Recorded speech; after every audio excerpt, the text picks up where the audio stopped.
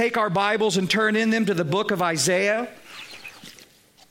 chapter 23 and 24 today. Thank you for being with us today online or here live. It's not Memorex. Remember that old commercial? Is it live or is it Memorex? Some of you are like, what is he talking about? Others of you are like, oh yeah, I got you with that. The title of the message today, The Devastation of the Great Tribulation. Let's take our hearts to the Lord. Father, once again, we just say thank you, God, for your grace and your mercy, your willingness to speak to us individually and collectively as a body. Lord, it's our desire to be in step and in stride with your Spirit. So give us ears to hear you today. Move and minister, God. May your word resonate in us, bring forth fruit in us for the glory of your name. And we'll give you praise in Jesus' name. Amen. Ladies and gentlemen, I want you to understand something, and that is this. Life and liberty are not privileges extended to us by our government. They are rights graciously granted to us by God. And it's very important that we not be confused on this issue. For 10 straight chapters, as God declares judgment upon nation after nation after nation, if one thing becomes apparent or comes into focus for us, it's the fact that He is the one that we are to look to and trust in exclusively if, as a nation, we want to experience things like security, prosperity, and liberty. Those things are not granted to a nation as a result of advanced technology or a brilliant economic strategy, having the planet's greatest military, or making tactical alliances politically. They're granted as a result of God's gracious sovereignty and acknowledging in humility our dependence upon Him, listen, for everything. The prideful, self-resilient, or self-reliant nations, God humbles and brings low. The humble who want to honor God, He will in due time raise up. God, not man, is in control. And here in chapter 23, God addresses the ancient Phoenician Empire. Now, some of you may remember back in school or in high school, if you're still there, in your world history books, the Phoenician Empire and the Babylonian Empire. And of course, Tyre was the capital of Phoenicia. Now, if you look at the map today, the Phoenician Empire was essentially the country of Lebanon. Is it Lebanon or Lebanon? Is it tomato, or is it genuinely like Lebanon or Lebanon? It's like Lebanon. Yeah, like you guys are confused. Some of you are saying Lebanon, some of you are saying Lebanon. Let's just go with, you know what I'm saying. So let's turn our attention to verse 1, chapter 23. The burden against Tyre. Wail, you ships of Tarshish, for it is laid waste, so that there is no house, no harbor. From the land of Cyprus, it is revealed to them. Be still, you inhabitants of the coastland, you merchants of Sidon, whom those who cross the sea have filled, and on great waters, the grain of Sheor or Shihor, however you say, the harvest of the river is her revenue, and she is a marketplace, notice, for the nations. Be ashamed, O Sidon, for the sea has spoken. The strength of the sea, saying, I do not labor, nor bring forth children, neither do I rear young men, nor bring up virgins. And when the report reaches Egypt, they also will be in agony at the report of Tyre. Now, to kind of help you gather your thoughts here, the Phoenicians were a famous seafaring people, and they established colonies all throughout the Mediterranean. And Tyre was basically the epicenter of the known world's trading all throughout the Mediterranean region. You might consider Tyre the eBay, the Amazon, all rolled up into one of the ancient world, okay? And 2 Samuel chapter 5, King David had dealings with the king of Tyre, and the king of Tyre had built a house for David out of the cedar trees that he provided. He sent contract laborers, he sent masons, all at his expense. In 1 Kings chapter 5, after David had died, the king of Tyre floated cedars in rafts down to Solomon to aid in the building of the temple. And so, there were some good things that came out of Tyre, but there was also plenty of bad. In fact, later on, Tyre would give to King Ahab one of the worst things that could have ever happened to Israel, a wife by the name of... Yeah, you guys, come on, guys. It was Jezebel, right?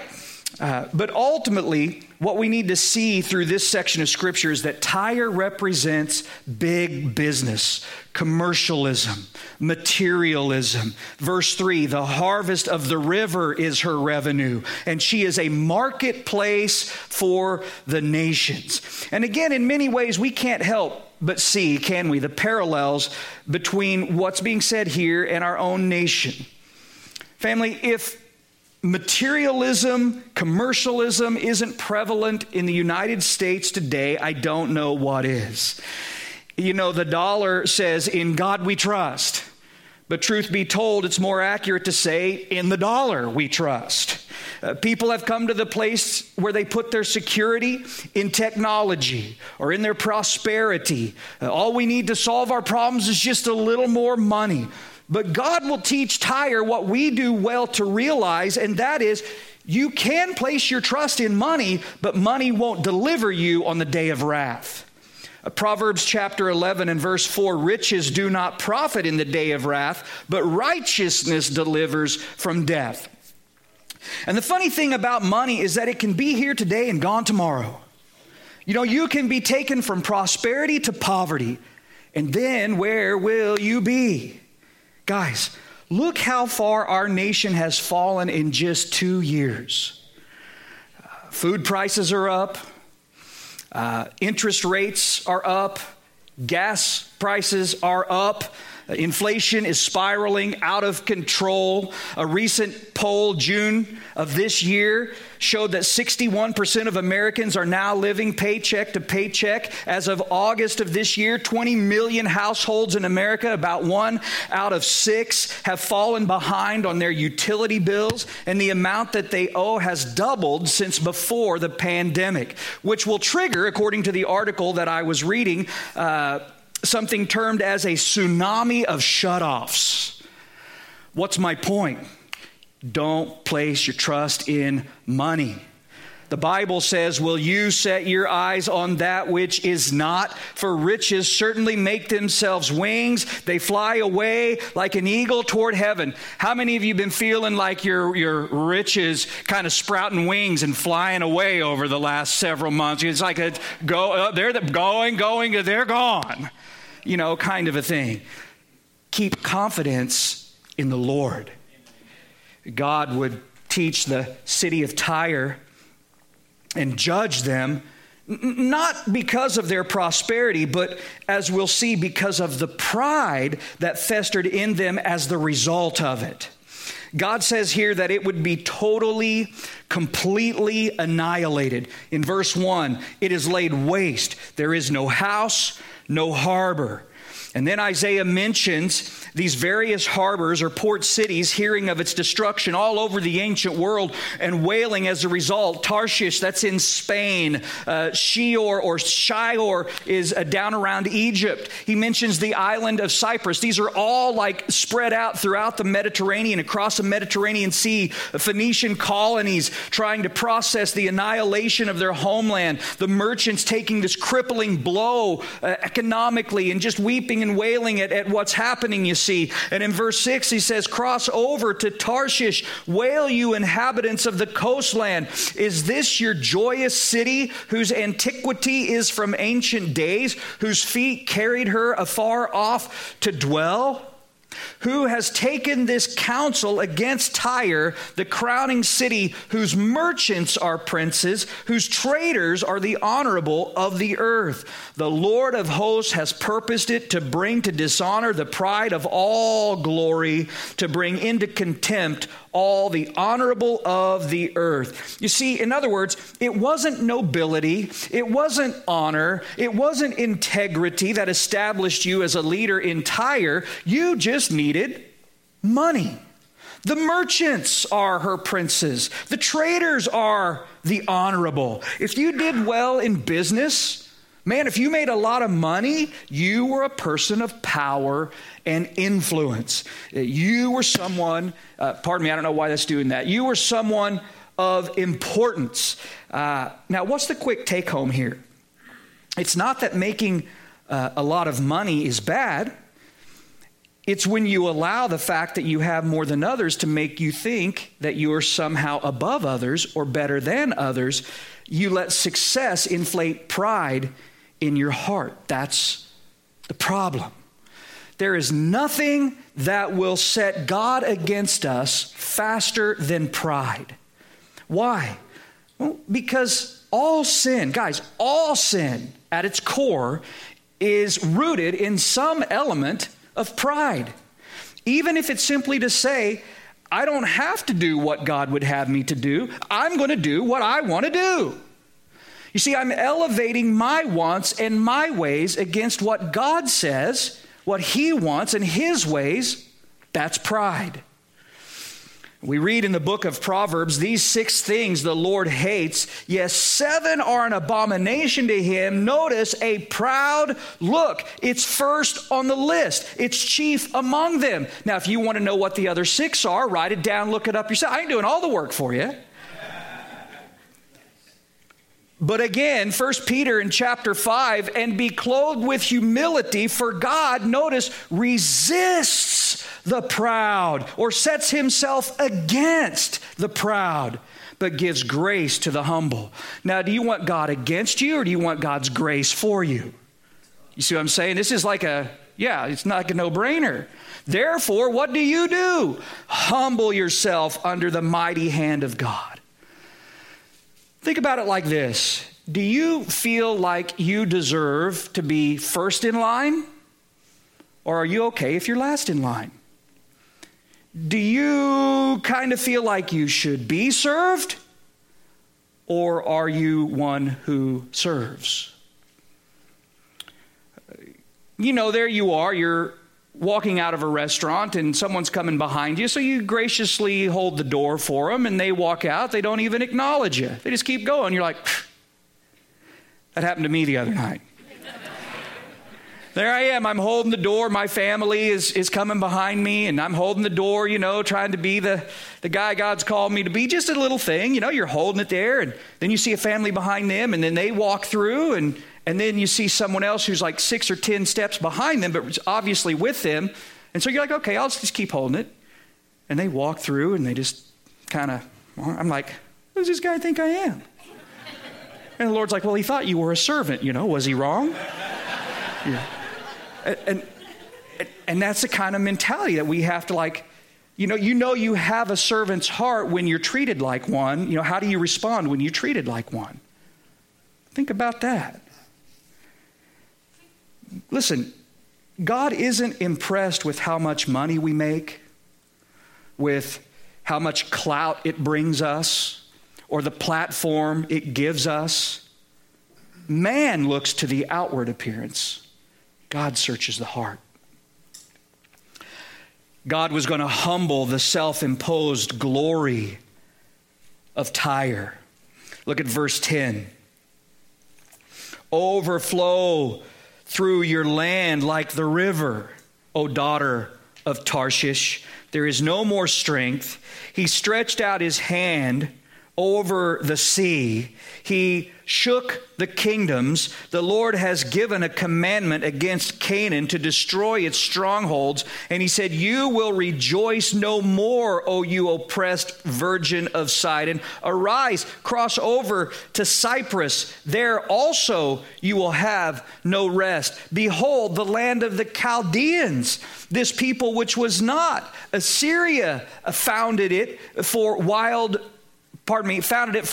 beasts of the desert. They set up its towers. They raised up its palaces and brought it to ruin. Wail, you ships of Tarshish, for your strength is laid waste. Okay, quick history lesson here. The Chaldeans was another ancient name for the Chaldeans.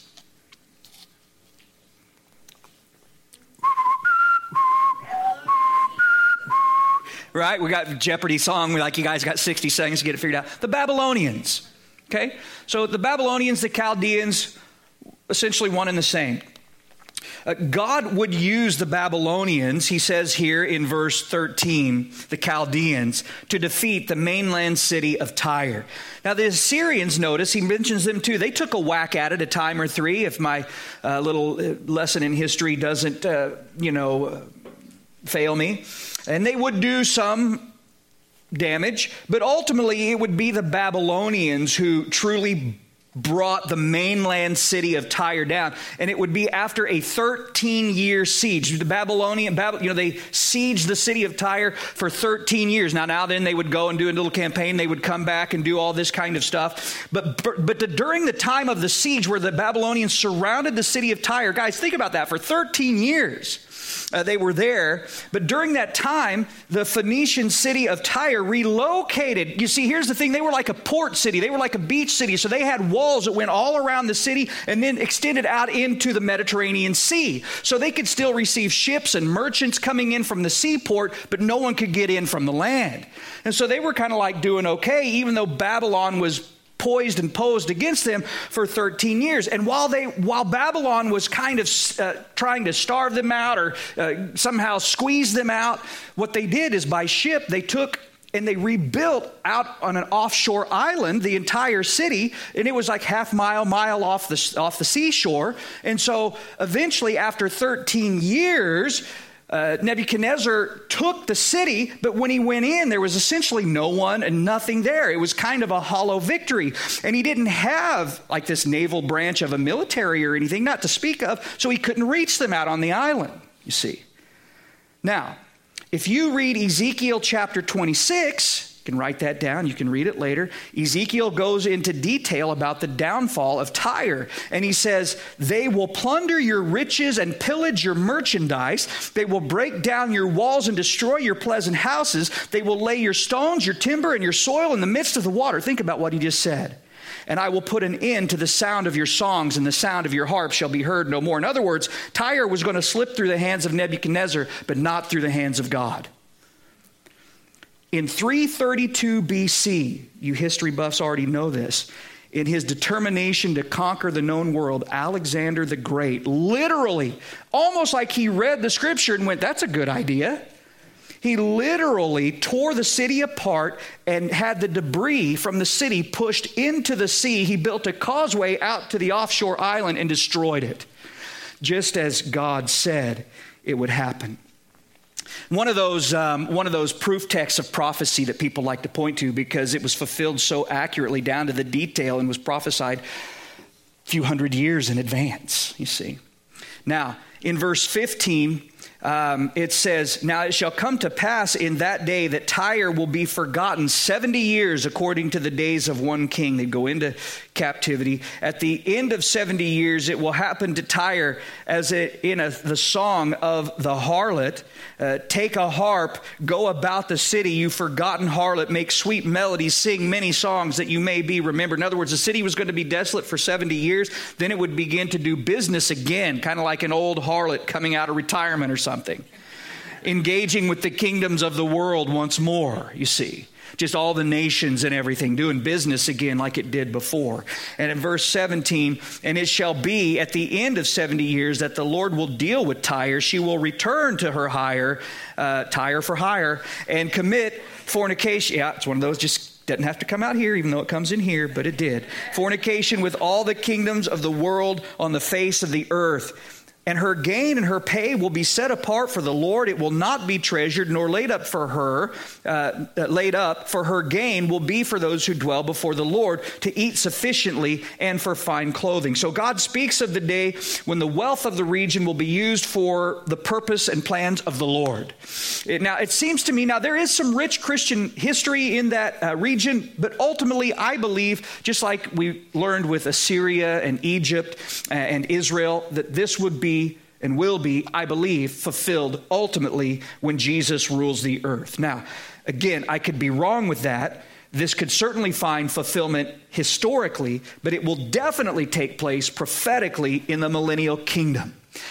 But kind of the takeaway in this last verse here is that we serve a God who redeems, who takes what man or the enemy means for evil and can use it for good. That where sin abounds, grace abounds still more. Now, having said that, there's only so much time, that grace is available. And when the age of grace, the dispensation, the theologians like to say, the dispensation of grace or the age of grace comes to a close, his wrath will be poured out upon a Christ-rejecting, Christ-refusing world. That's chapter 24. Isaiah moves us on now from this nation or that nation. We're kind of coming to a close of the burden against this nation and that nation section of Isaiah. But now Isaiah speaks of the day when the Lord will pour out his wrath upon every nation during what Jesus referred to as the Great Tribulation. That final 7-year period of human history that we deduce from the book of Daniel, in which God will turn his attention back to the nation of Israel just prior to the return and reign of Christ upon the earth. Now, during this time, this last 7-year period, the first 3.5 years of this last 7 years will actually seem to be pretty incredible. There will be a pseudo peace in the Middle East. There will be a time of global prosperity under the leadership of one man. But 3.5 years into his reign or his dictatorship or however you want to say it, he will go into the temple, the Bible declares, that was to be rebuilt in Jerusalem. He will there declare himself to be God. He will demand that he is to be worshiped as God, and that will trigger this series of events leading to the devastation and tribulation upon the earth, such as the world, Jesus said, has never seen, no, nor will ever see. And so with that, let's turn our attention into the 24th chapter. You guys still with me? Okay, then let's go. I appreciate the zeal. Got one zealot among us. Hey, that's what I'm talking about. What I'm calling for. Let's all give it a combined woo. Thank you for that. All right. Verse 1. Behold, the Lord makes the earth empty and makes it waste, distorts its surface and scatters abroad its inhabitants. And it shall be as with the people, so with the priest. As with the servant, so with his master. As with the maid, so with her mistress. As with the buyer, so with the seller. As with the lender, so with the borrower. As with the creditor, so with the debtor. And the land shall be entirely emptied and utterly plundered, for the Lord has spoken this word. So one of the first things that Isaiah draws our attention to with regard to the outpouring of God's wrath upon the earth is the universal, inescapable nature of it. Behold, the Lord makes the earth empty and makes it waste. And Isaiah makes it clear, ladies and gentlemen, in no uncertain terms, that position, power, wealth, none of these will offer any protection against the wrath of God. The people, the priest, the master, the servant, the maid, the mistress, the creditor, the debtor, the lender, the borrower, the buyer, the seller, there are no exceptions. God is going to devastate the earth, you understand? When the great tribulation is taking place upon the earth, when there are 40, 50, 60-pound hailstones pummeling the planet, listen to me, no one is going to care who makes the most money, or who lives in the biggest house, or who has the nicest car. Everyone will be equally distressed, you understand? And they'll eventually come to a place where they're actually praying for death rather than be subjected to what's happening, but death will flee from them. This is what the Bible teaches. God will not allow them to die on their terms, only on His. John tells us in the book of Revelation chapter 9, in those days men will seek death and will not find it. They will desire to die and death will flee from them. Guys, that's a little ways into the tribulation, and, even past where the outbreak begins in the third 3.5 year kind of point. Initially, death will come like a tsunami to mankind in a manner that this world has never seen. Listen to me, billions will die. War will break out. Rioting, looting, shooting will break out. Famine, pestilence, disease sweeping through various regions, killing millions. By the time the fourth seal is broken in the book of Revelation, you remember this there. And guys, remember, I looked in the right hand of him who sat on the throne, and he had the scroll that was written on the front and the back. It was sealed with 7 seals, and I heard a voice saying, "Who is worthy to take the scroll and to open up its seals?" And I looked, and there was none in heaven or on earth or under the earth. And so I began to weep. John said that as he was sobbing convulsively because no one was found worthy. And then the angel spoke to him and said, "Don't weep, John, for look, behold." And he said, and I looked, and there was in the midst of the throne and in the elders a lamb as though it had been slain, and it went forth, and he took the scroll from the hand of him who sits on the throne, and he begins to break the seals. Guys, in other words, what I'm saying is that when the fourth seal, this is the first initial outpouring of wrath, of judgments. We haven't gotten to the bowl judgments. We haven't gotten to the trumpet judgments. By the time the fourth seal is broken, 1/4 of the earth's population is destroyed. You're looking at the death of approximately 2 billion people if it were to happen today. A little while later, when the 6th trumpet sounds, God releases the 4 angels bound at the great river Euphrates, and they kill another 1/3 of mankind, which brings the death count to over half of the earth's population. Over 4 billion people will die. And again, we haven't included the bowl judgments. We haven't included the trumpet judgment, the cataclysmic upheavals, the cosmic disturbances. And that's why Isaiah says, the Lord makes the earth empty, makes it waste and distorts its surface. Man will be scattered. They'll become like an endangered species, you see. A quick side note, this is another reason that we hold to a pre-tribulation rapture position. Because the Bible is clear that God has not appointed us, you and me, those in Christ, God has not appointed us to wrath, but to obtain salvation through our Lord Jesus Christ. 1 Thessalonians chapter 5. Now, some think that God will preserve the church through the tribulation. But family, let's not forget what we just read. Let's not disconnect the context of the entirety of Scripture. Isaiah makes it clear there are no exceptions. Maid, mistress, creditor, borrower, lender, creditor, debtor, lender, borrower, priest, whatever P goes with that, people, right? It just doesn't matter. There are no exceptions. The judgments are universal in their scope, okay? So it makes more sense that God would remove his redeemed prior to the outpouring of his wrath. As Jesus said, watch therefore and pray always that you may be counted worthy to, what's the word? Endure? What is it? Escape all these things that will come to pass and to stand before the Son of Man. Now, who might that be who will be found worthy to escape? To be caught up in the clouds, to be with the Lord, and there we shall always be with him. Well, those who are found in Christ. Those whom God has redeemed and covered in his righteousness. And, we could develop the reality of the rapture further, but for time's sake, we'll just leave it at that. You have 2 choices with that.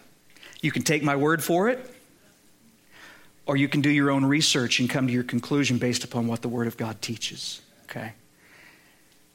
I encourage the latter. You can trust me with the former. Famous last words. I encourage the latter, right? Know the Word of God. This is the thing, guys. Know not only what you believe, but know why you believe it. Does that make sense? In other words, there are going to be good guys. Well, there are none that are good. You know what I'm saying, though. There are going to be guys that have no ill intent, such as myself, is what I mean, that are going to try, and we're going to teach you, we're going to instruct you, but ultimately, ladies and gentlemen, it's up to you.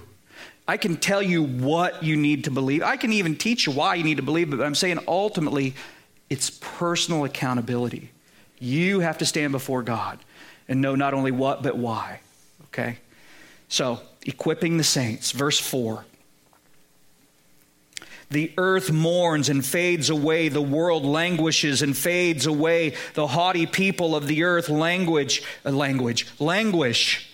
And the earth is also defiled under its inhabitants, because they have transgressed the laws, changed the ordinance, broken the everlasting covenant. Therefore the curse has devoured the earth, and those who dwell in it are desolate. Therefore the inhabitants of the earth are burned, and few men are left. This is the why behind what is going to happen. Why does the earth mourn? Why does the world languish? Why has the curse devoured the earth and left so few people to inhabit it? Because they, that is the inhabitants of the earth, have transgressed the laws, changed the ordinances, that is the rules and the regulations, and broken the everlasting covenant. Translation: because people refuse to submit to God and insist on rebelling against God. Listen, you talk about changing the ordinances or the laws, the rules, the regulations. Even apart from the law, people sinned without the law. This is what the Bible teaches. Meaning that that man has always known it's wrong to lie. It's wrong to steal. It's wrong to murder. But people do these things anyway. They defile the earth and its inhabitants. Our word is, transgress the laws.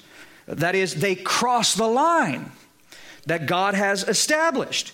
People don't respect the word of God, the principles, the precepts that He's established for His creation. They want to live by the code. If it feels good, do it. You know, if you want to have premarital or extramarital sex, go for it. You want to be with someone of the same gender? Have at it. If it's inconvenient for you to have a child, get an abortion. If you need to lie or sleep your way to the top, the end will justify the means. Feel free to get drunk or to get high if it'll make you feel better, if it'll help you cope with whatever your situation may be. There's simply no regard for the Word of God. In fact, God says, they have changed the ordinance. It's not even that we no longer respect them, it's that we've changed them altogether. Listen, there was a time when all the things that I just mentioned to you were essentially, universally recognized as wrong. People just knew homosexuality is wrong. Promiscuity is wrong. Drug abuse, wrong. Lying, cheating, wrong. Now, not only do people refuse to concede that those things are wrong, those things are celebrated. Now, the Bible is clear. God hates divorce, but people have convinced themselves they're the exception. No, my spouse hasn't cheated on me. I can't really create a genuine case biblically, but I'm out. You know, we've changed the ordinances. We've made things lighter than they are, and it ripens the earth for judgment. But even beyond that, listen, every time a pastor or a preacher soft pedals the gospel or the truth of God's word for fear of offense, every time a politician twists scripture, oh my goodness, Newsom quoting scripture to try and justify abortion in California, putting it on billboards in California. God help that man. But every time a politician would twist scripture to rise in the opinion polls, every time a counselor would wrench the context of God's word to make it fit some weird psychological theory, that's changing the ordinance. And God is in the business of holding people accountable for what they say and do. The breaking of the covenant is bringing the curse. And so all these people who essentially worship the earth and think that mankind is the parasite and we're the problem and we, all these things, that we're destroying the earth, the best thing they could do for the earth is give their life to Jesus Christ. It's the sin and wickedness of man that will bring the destruction of God upon the earth. Which tells us what? That God is separate from his creation. People, well, God's in the trees. Well, no, God is separate from creation. God will bring the curse upon creation. The inhabitants of the earth are burned and few men are left. You remember the promise that God made to Noah? God told Noah that he would never what? Flood the earth again. What's the coming judgment? Is it a flood? No, it's fire. You might write it down so you can look it up later. It's 2 Peter chapter 3, verses 6 and 7. But I shouldn't be, but I continue to be just in awe of the continuity of Scripture. Because I would remind you that the Bible isn't a book that some guy a couple thousand years ago just sat down and decided to pen out. It's 66 separate writings penned by 40 different human instruments over the course of about 1,500 years by men, some of whom spoke different languages, lived in different places. Yet, through the revelation and inspiration of the Holy Spirit, they all speak in agreement. There's no other writing like the one that you're holding in your hands anywhere on the face of the earth. Now, in verse 7, new wine fails, the vine languishes, and the merry-hearted sigh. The mirth of the tambourine ceases. The noise of the jubilant ends. The joy of the harp ceases. They shall not drink wine with a song. Strong drink is better to those who drink it. Is bitter, not better. Strong drink is bitter to those who drink it. The city of confusion is broken down. Every house is shut up so that none may go in. There is a cry for wine in the streets. All joy is darkened. The mirth of the land is gone. In the city, desolation is left, and the gate is destruction. The gate is stricken, with destruction. When it shall be thus in the midst of the land among the people, it shall be like the shaking of an olive tree, like the gleaning of grapes when the vintage is done. In other words, joy will be gone, only judgment will remain. Does that make sense? Now again, I remind you of the urgency of the message of the gospel. Repent, for the kingdom of heaven is at hand. Believe on the Lord Jesus Christ and be saved. Jesus gave his life on the cross of Calvary to spare you this brutality, to give you life eternally. God's judgment upon the earth will be like the shaking of an olive tree, like the gleaning of the grapevine. You know, the olives are ripe. The berries are ready, and so they would just shake the tree violently so that all the berries would fall. But there would always be just a very few left that just would, that which couldn't be shaken would remain. And the same with the grapevines, just stripped of everything. And Isaiah is telling us that's what the earth will be like at the end of the tribulation. Very few people left. Most will die in their sins. Matthew 24, verses 21 and 22. Again, the urgency of the gospel. This is what I'm trying to ignite in you guys. We don't want to see people die in their sins. God's not willing that any should perish. I take no pleasure in the death of the wicked, says the Lord, but that the wicked would turn from their way and live. Well, how does God generally, primarily, I wouldn't say categorically, but typically, how does he reach the lost? Through you and through me. And so live boldly for Jesus Christ.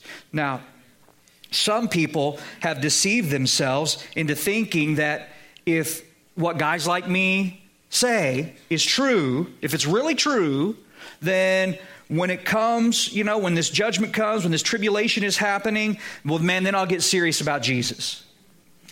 Listen, if you can't live for Christ now, when it is comparatively easy, believe me when I tell you, you won't be able to then when it will cost you everything. Well, man, I'll just run and I'll just give my life for Christ as soon as the rapture happens. No, you won't. If you can't live for Jesus now, you won't die for Jesus then. And I could make a strong argument that if you've heard the gospel and rejected it when the rapture happens, you're not going to be saved anyway. Those that will be saved in the tribulation, it's my personal persuasion, will be those who have not heard the gospel up to that point. There's billions of people on the planet today that have never heard the gospel. But the book of Thessalonians, Paul says that those who, having refused the truth, those who've heard the truth, refuse the truth, will be given to the lie. God will send them a strong delusion that they might be given over to the lie. In other words, when that door closes, the door is closed. That's why the Bible is clear. And you're free to disagree with me on that. That's my personal persuasion. I hope I'm wrong. I really hope I'm wrong. But that's why the urgency goes out. Today is the day of salvation. If you'll hear his voice, don't harden your heart. Because I'm telling you, when that door closes, it's closed. Think of the parable of the virgins. Those who were ready went. Those who weren't ready, they didn't go. It didn't matter. They came back. They were banging on the door. It didn't matter, did it? I don't know. Guys, food for thought. These aren't things to clown around with. They're not, you just can't. It's that whole, the greatest deception of Satan isn't that there's no heaven. It isn't that there's no hell. It's that there's no hurry.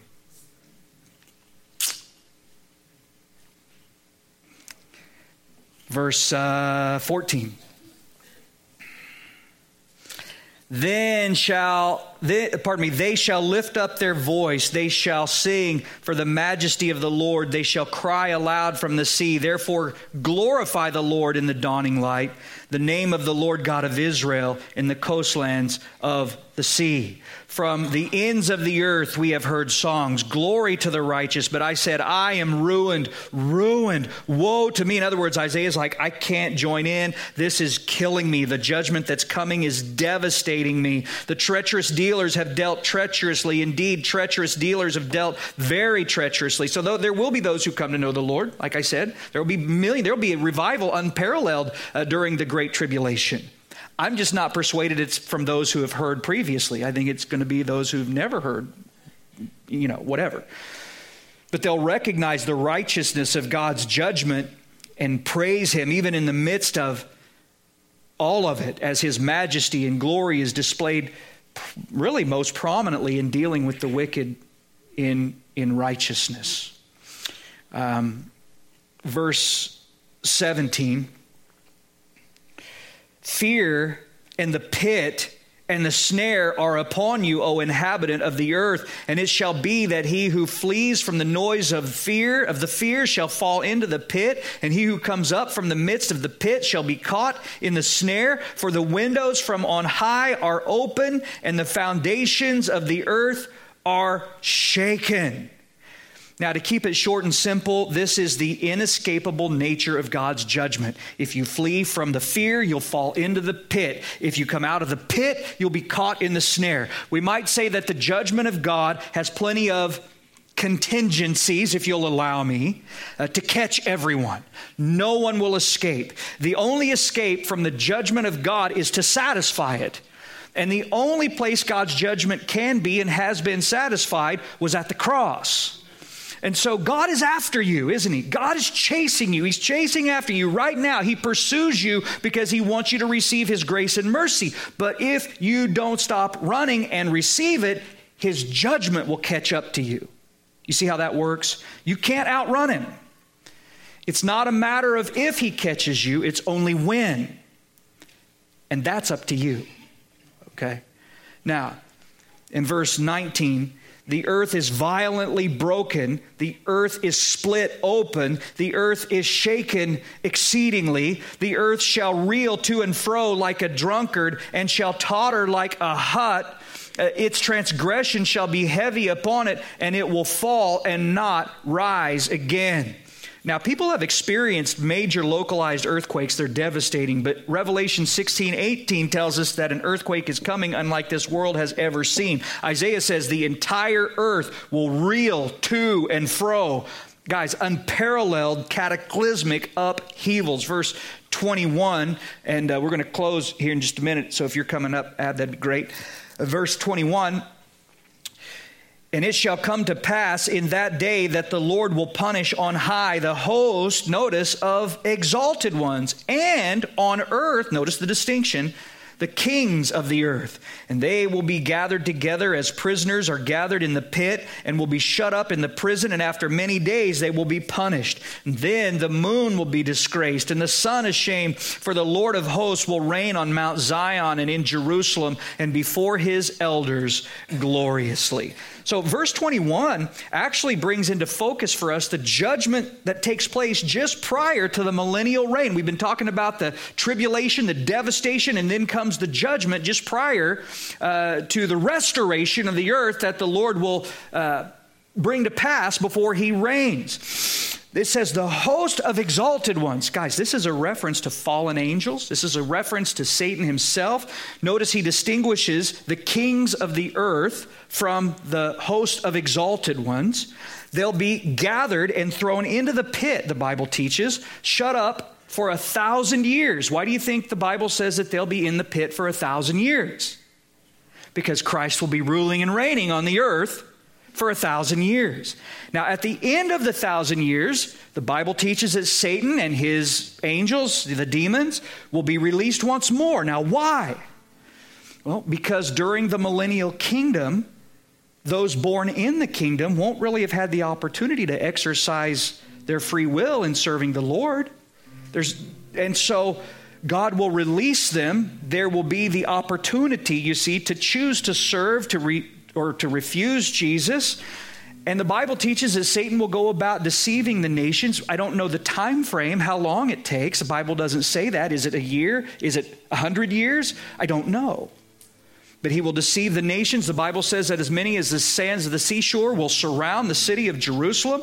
They'll want to destroy the Lord. They'll come against the Lord, and fire will fall from heaven and consume them all. They will be devoured. And then the devil will be cast into the lake of fire, and the great white throne comes down, and judgment will ensue, and all whose names are not found written in the book of life will be cast into the lake of fire. Or as we see in verse 22, they will be punished.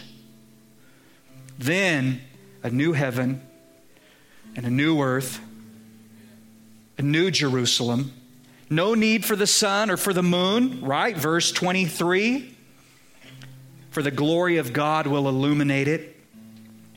And this is what awaits you who believe in Jesus Christ. Judgment for those who refuse him, mercy and glory for those who receive him. And so if you haven't, receive him today. Today is the day of salvation. Amen. Let's bow our hearts.